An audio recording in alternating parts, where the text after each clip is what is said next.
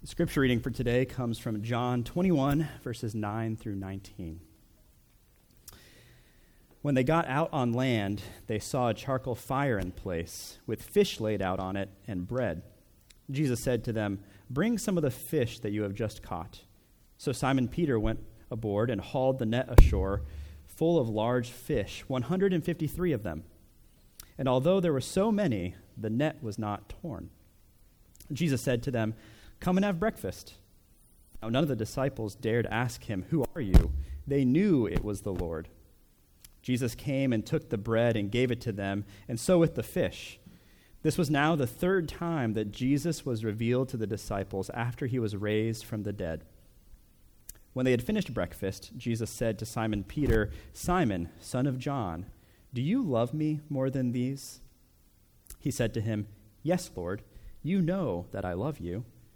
He said to him, "Feed my lambs."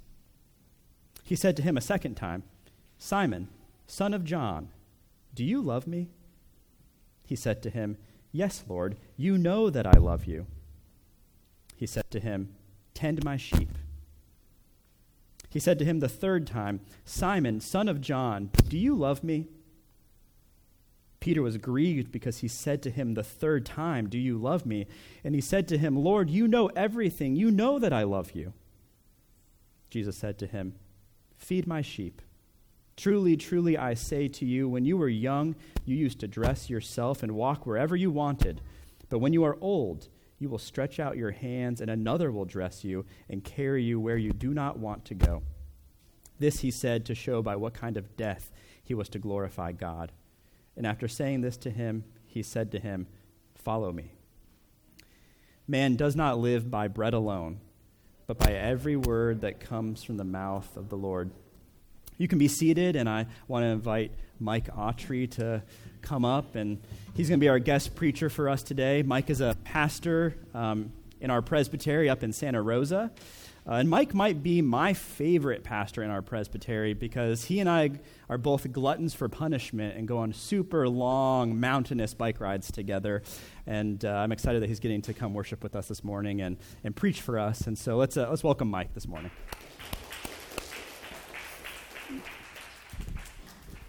Good morning. It's good to be with you all this morning, coming down from Santa Rosa and be able to bring the Word of God to you all this morning. And before we do so, before we get into what God's Word says here from John 21, let me pray for us that God, by His Spirit, would open His Word to us, open our understanding to it, and change us as well. So let's pray. Lord God, we are a people who need to hear your word. This is your word of life to us. And because of that, we ask that you would open our hearts and open our understanding to it, to not just see words about Jesus from the page, but to actually have Jesus come alive to us here, and the grace and mercy and the kindness of Jesus for sinners such as us. To be more real to us than it was before. I pray this in His name. Amen. One result of the sinful condition in which all of us, people like you and myself, all live in, is the inevitable breaches of our relationships that happen with each other, isn't it? It really doesn't matter who you are. It doesn't matter who it's with either. You will find yourself to be at odds with people every once in a while. And sometimes it's not even just acquaintances, but sometimes it's the people that we know and we love the most deepest. In fact, those who we know the deepest are oftentimes the ones we hurt the most also. And that's where those particular words, those three words that are spoken to us are so life-giving. Those words, "I forgive you." And I think you all know how sweet they are when you are the one who's the culprit also. But sometimes that's the easy part in it, though. The hard part is actually living out that you are forgiven and that you are reconciled to that person. Because sometimes we feel that period of awkwardness that comes afterwards, when you feel like you're on probation in some sort of way. whether it's self-imposed or not, but you're trying to go above and beyond to prove to the other person that you really are sorry, even when they've spoken the forgiveness to you. It's like we still need to add something to be restored. And there are times when we misapply that same mindset with God then. Can you recall perhaps a time when you felt that way? Maybe some of us feel it this morning here. We've opened up a relational breach between us and God by our disregard for His will, for His good commands to us, and we rebel against His design for our lives.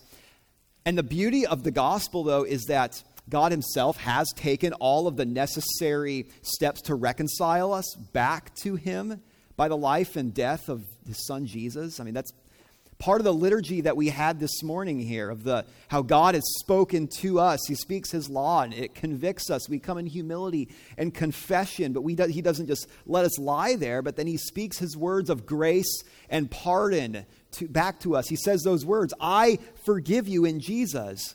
And those are really good words. But do you believe those words? Even when we still receive God's affirmation of His mercy to us in Jesus, it's easy for us to think that we're still on probation or that we need to do something to prove that this time I'll get it right. This time things will be different. It's like getting into God's good graces is something that takes time to repay, even when we know that promise of restoration and reconciliation is instantaneous. But Jesus doesn't allow us to do that, though. And He shows us that by His interaction with Peter as He invites Peter over for breakfast. Now, there's something intimate and there's something good about sharing a meal, isn't there? Right? You go out to lunch with someone, you grab a cup of coffee with someone, and what does it mean? There's the desire to know them. There's the desire to be known by them. And how much more than also when there's an issue to be resolved with one another. Sitting around a table with a willingness to know, to be known, and to be restored to each other. And as Jesus and Peter are sitting around this fire here sharing a meal, Jesus reaches out to Peter by Him taking the initiative then for reconciliation. He doesn't hold him at arm's length. He doesn't ask him, how are you going to prove yourself this time? He doesn't even say, what are you going to do different next time? He just takes Peter, this broken, humbled man who has denied his very Lord, and He restores him back into fellowship with Himself. And like Peter, your love and your service to Jesus and to others flows from experiencing His gracious reconciliation. And so we're going to look at 4 points this morning about that restoration that Peter experienced from Jesus and is also for us. And the first one is that restoration is by Jesus' invitation. Just to set this up briefly, in the few verses ahead of this here, and if you have your Bible, you can look in verses 1 through 8, but you have the disciples, they've seen Jesus a couple times after the resurrection, and they're kind of like, what are we going to do? And a bunch of them decide, let's go fishing again. They go out and they fish on the Sea of Galilee like they're used to, but they don't catch anything at all that night. But then Jesus is on the shore. They don't recognize Him yet, and they say, cast your net on the other side. So they do, and suddenly they catch in this enormous haul of fish, and they recognize it's Jesus. And they bring the boat back into shore, but Peter, in typical Peter, jumps in the water, tries to swim ahead of them all, and they get up there on the shore, and this is the scene that they have. There's Jesus with bread and fish, with breakfast ready for them. And so, verse 9, though, as it says specifically, that it's a charcoal fire. Jesus has been cooking breakfast over the fire. And it says specifically a charcoal fire. And there are plenty of times in the Bible where we have all of these details that are given, and they don't seem very important. Like it says here before also, there's 153 fish that they caught in the net. I don't think there's anything significant to that other than just saying, that's a lot of fish. But here, though, is this one of those times, a charcoal fire? Why does it say that? Well, there's only one other place in the whole Bible where it mentions specifically a charcoal fire. And it's also here in the Gospel of John, just a couple chapters before, in chapter 18, verse 18. And the charcoal fire there is the fire outside where Jesus was being tried by the religious leaders to be unjustly crucified. It's the fire where Jesus' enemies were warming themselves that night. And who else do we see also sitting around that fire that night but Peter? The charcoal fire is the scene of his 3 denials of Jesus, warming himself with the Lord, with his Lord's enemies. Where out of fear, where out of self-preservation, he would leave his master and he would identify himself instead with those people who were condemning him. And here's, though, another charcoal fire. Not the one from that night, but here's Jesus' charcoal fire. Where Peter denied Jesus 3 times and wept bitterly because he was devastated by what he just did. Now here's Jesus inviting him around his own fire. And he sets out this meal for him. It's this meal of reconciliation. This is a moment where Peter's wounds are going to be reopened. It's going to be painful, but not for the sake of just simply having him remember that night, but for Jesus to apply the healing balm of reconciliation and forgiveness to heal those wounds. Now think about how awkward everything must have been for Peter before this. The Gospels say that when Peter denied Jesus 3 times, Jesus looked him in the face, and it says that Peter goes and he weeps bitterly. And now this is the 3rd post-resurrection appearance of Jesus to his disciples. And what do you think must have been going on through Peter's mind all those times before? All right, certainly there was this joy and this awe and this wonder, I'm certain there, but don't you think there must have been a little bit of fear as well? A little bit of an embarrassment, awkwardness, maybe even hypocrisy? Because he knows that Jesus knows what he just did. You have to imagine then that look that Jesus gave him on that night when the rooster crowed was haunting his memory. And even here then, as you see the excitement of Peter, he jumps in the water. He wants to go see Jesus. He wants to be the one who's first. But you have to think also that he's feeling this sort of unresolved tension at the same time. Maybe even that he has to prove himself. He jumps into the water to be first. He's the one who pulls up the heavy net of fish all by himself just to show that, Jesus, I actually am really committed. But there's something in this whole scene, though, that's familiar also. They've just spent the whole night fishing without getting a single catch. And yet there's Jesus on the shore telling them to put their net in on the other side, and then they bring in this enormous haul of fish. It's just like when Jesus initially called Peter and the other disciples to come and to follow him. It even happens at the same place. It happens at the Sea of Galilee. It's like Jesus is reminding Peter of that call to follow him and the call that he put on him to be a disciple in the first place. And here's Jesus now, again, with bread and fish on the shore of Galilee. It reminds Peter and us too, if we're thinking about the whole story. It reminds me about Jesus feeding the 5,000 in that same place on the shore of the Sea of Galilee with bread and fish in John chapter 6. And in the context of all of that, when Jesus has just called himself the bread of life, and he's given bread and fish to these people, he says in chapter 6, verse 37, "All that the Father gives me will come to me, and whoever comes to me, I will never cast out." See, Jesus is reminding Peter with this breakfast of his love for him, even in his failure of being a disciple in that moment, and that he doesn't need to fear being cast away. This is what Peter needs in his despair for denying the Lord. Essentially, Jesus is saying, yes, Peter, you've sinned pretty grievously. You're a broken man. You failed in the call that I put upon you. But Peter, no. Don't fear that I will cast you away and be done with you in all of this. And now here's the crux of the moment. They sit hunched over the bread and the fish, and Jesus looks at Peter. He says, "Peter, do you love me more than these?" Not just do you love me, but do you love me more than these other disciples do? And those denials must have been swirling around through Peter's mind again. In this crushing moment, all he can say is, "Yes, Lord, you know." And not once, not twice, but 3 times, they go through this here. It's an incredibly humbling moment for Peter. Jesus questioning him the 3 times and pulling that confession from him is for each of his denials around the fire that happened that evening. He's not doing this to provoke Peter. He's not doing it to cause him pain. He's doing this to give him the opportunity to express his love for them, though, for each of those times. Because each time then here, Jesus responds by giving him a task. He says, I do know. So go take your love for me and go love the flock. Love me by loving my sheep. Love me by loving what I love. Now, all of us can identify with Peter at some point or another here. When we are crushed by the weight of what we've done, and we feel the estrangement with God, or at least a strained relationship with him. Perhaps this morning was awkward for some of us coming to church this morning because we know how much we've let him down this past week.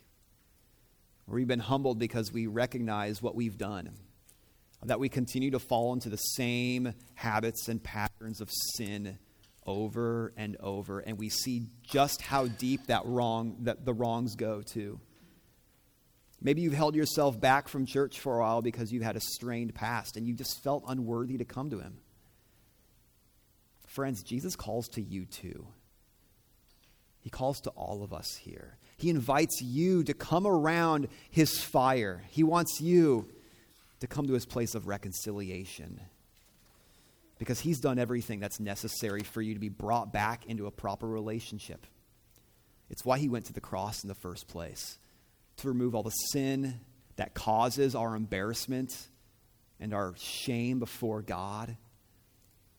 As Jesus was tried and crucified, he died to take away the record of Peter's denials there that had just happened.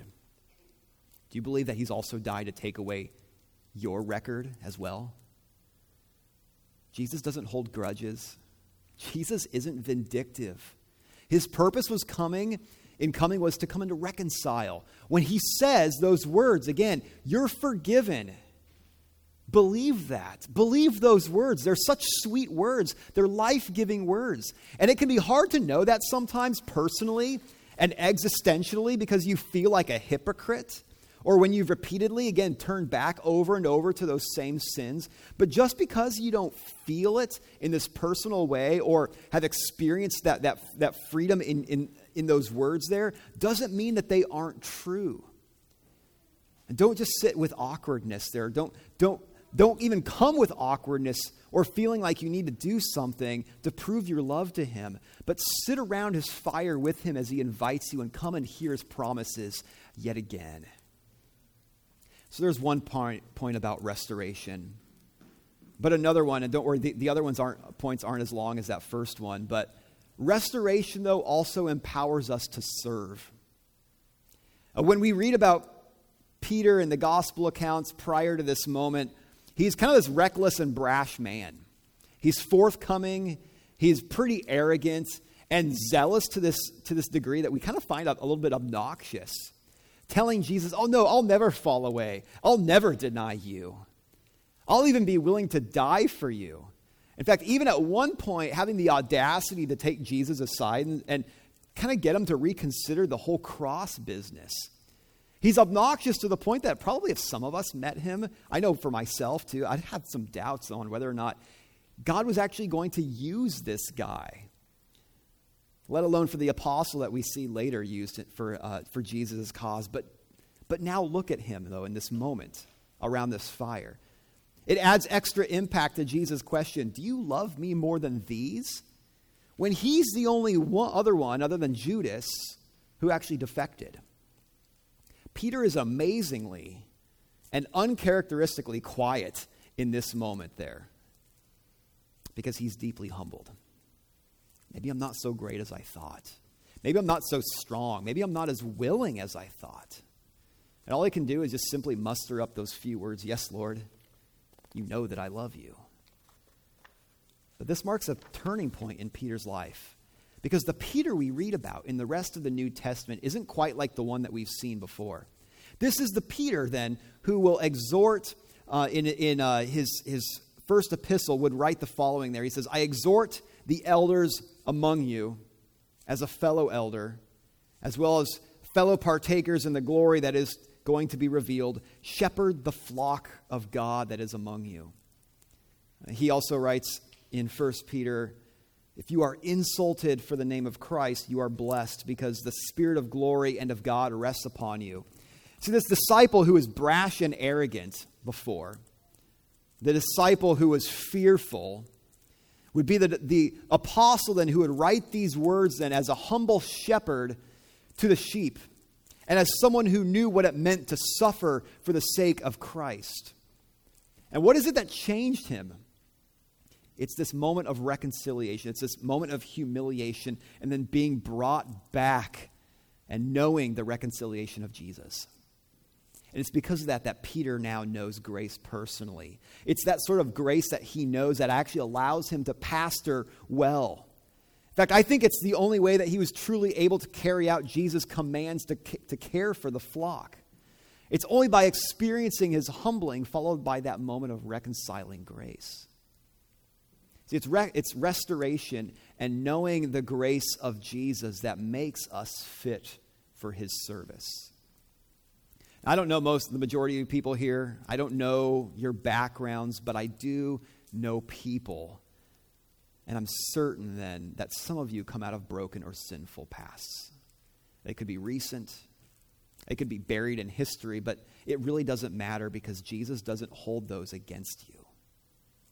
But it's easy, though, to believe the lie that God only uses those who haven't messed up or who live shiny lives or who have everything put together. But none of that's true, though. Not a single word of it is true. He calls and he uses broken people for his cause. For one thing, because there are no perfect people. But more importantly, it's those who are broken and humbled that are able to be employed for his cause in ways that point to him as the Christ, not themselves. Knowing grace doesn't harden us. It softens us. It allows us to love others because we bear the indelible marks of Jesus' grace upon us. It changes how we act among others, how we speak to them. We become more gentle just as Jesus is, and he continues to be gentle to us. When I know reconciliation and mercy, I will look at other people differently, particularly those people who are bogged down or lost, because I know myself, and I know that it's only by Jesus extending himself to me that I actually have anything. When we are broken and we are come face to face then with the reality of our Savior amid our own neediness, it allows us then to enter into the lives of others. Your past failures don't need to be impediments for being used for Jesus' kingdom. In fact, perhaps we're even better equipped to pull the focus off of ourselves and cast our hopes instead upon Jesus. Now, the third point about restoration is that restoration is a continuing work. In verse 18, Jesus gives us this curious bit of information. He tells Peter, he says, "Truly, truly, I say to you, when you were young, you used to dress yourself and walk wherever you wanted. And when you are old, you will stretch out your hands, and another will dress you and carry you where you do not want to go." It's kind of this curious phrase. What's he telling Peter? What's this mean? Well, he's revealing Peter's fate, martyrdom. In a younger life, he was free, but later he'll be carried away to die by the authorities because of his ministry. And verse 19 alludes to that, but so also does verse 18 when it says, "Stretch out your hands," which is a common phrase used by the Romans in that time in reference to crucifixion, where the one being put on the cross was told to stretch the hands out across the bar before they would be nailed in. But then Jesus says, "Follow me." And he does. Peter follows. But why? The natural response is to seriously question whether or not he's to be trusted, or if he might deny Jesus again. Is Peter possibly worth the liability to be taking again? Can Peter be useful? In fact, you might even think Peter himself is thinking some of these things. What? I don't even trust myself. Why are you trusting me, Jesus? But again, consider those words of Jesus to him. You're going to die for me. You're going to be crucified for my cause. Peter may have once been a coward on that night, and he probably still was a coward here at this point right now. But it's Jesus' words to him that give him confidence as he goes forward. He's going to do what seemed to be unimaginable for someone like him. Martyrdom. He's going to die for Jesus, but not because of his own strength or his own ability. He will be able to follow Jesus, this time following him all the way to his own crucifixion because of what Jesus has promised to do within him. Jesus gives Peter these words of confidence that he isn't always going to be the same sort of person. There's going to be a work that's going on inside of him. Jesus is going to give Peter a gift. He's going to give him the Holy Spirit. And not only to Peter, but to his whole church, even to us. The same Spirit would be, or the Spirit that would be work in Peter to transform and remake this coward is the same Spirit, brothers and sisters, that's at work in you. If he can do that in Peter, he can do that in us. You're slowly being remade and transformed into the image of Christ. The gospel isn't about self-help. The gospel is not about bettering yourself. It's not about taking steps to become a better or a more confident person. It's about being changed. It's about being transformed from the very inside out, not just having our own actions better conform, but it's real change comes from the soul, from the inside, from the heart. Being changed is very different than changing yourself, isn't it? And there is very real change for you to experience in Jesus then. He's the source of our life and our righteousness before God, but he's also the source of our growth too. It's why he gives believers his Spirit to effect real change in them. That you are no longer in bondage to your sinful nature, or you're not defined by your weaknesses. God's word tells you that you're a new creation. But right now, though, we look like construction zones. But God, though, looks at you like he does like a builder does, looking at the architect's rendering. Even though there's framing that's still exposed, even though there's pipes and there's wires that are hanging out, even though there's piles of dirt that might sit around the site, he looks at you beyond that, and he sees the vision of what you will be in perfection and completion. But it takes time to grow, though. And sometimes there are frustrations because you don't feel like you're growing in the ways that you ought or to the degrees. Or sometimes it even feels like you're regressing. But you ever watched a work zone before? It's hard to discern sometimes. But you are still a work zone. And if you look carefully, though, you might even find bits of progress in places in your life that you didn't even expect. And like so many of Jesus' words, this must have caught Peter off guard. But later throughout his life, there must have been, in some strange way, this must have been comforting to him. A former coward, Peter's identity wasn't in denying Jesus. We too often remind ourselves of our own sinful past, of our failures, and we use that to define ourselves. But this wasn't Peter's identity. He wasn't looking at himself in light of that, not in what he had done. It was in what Jesus called him and what he was being made into.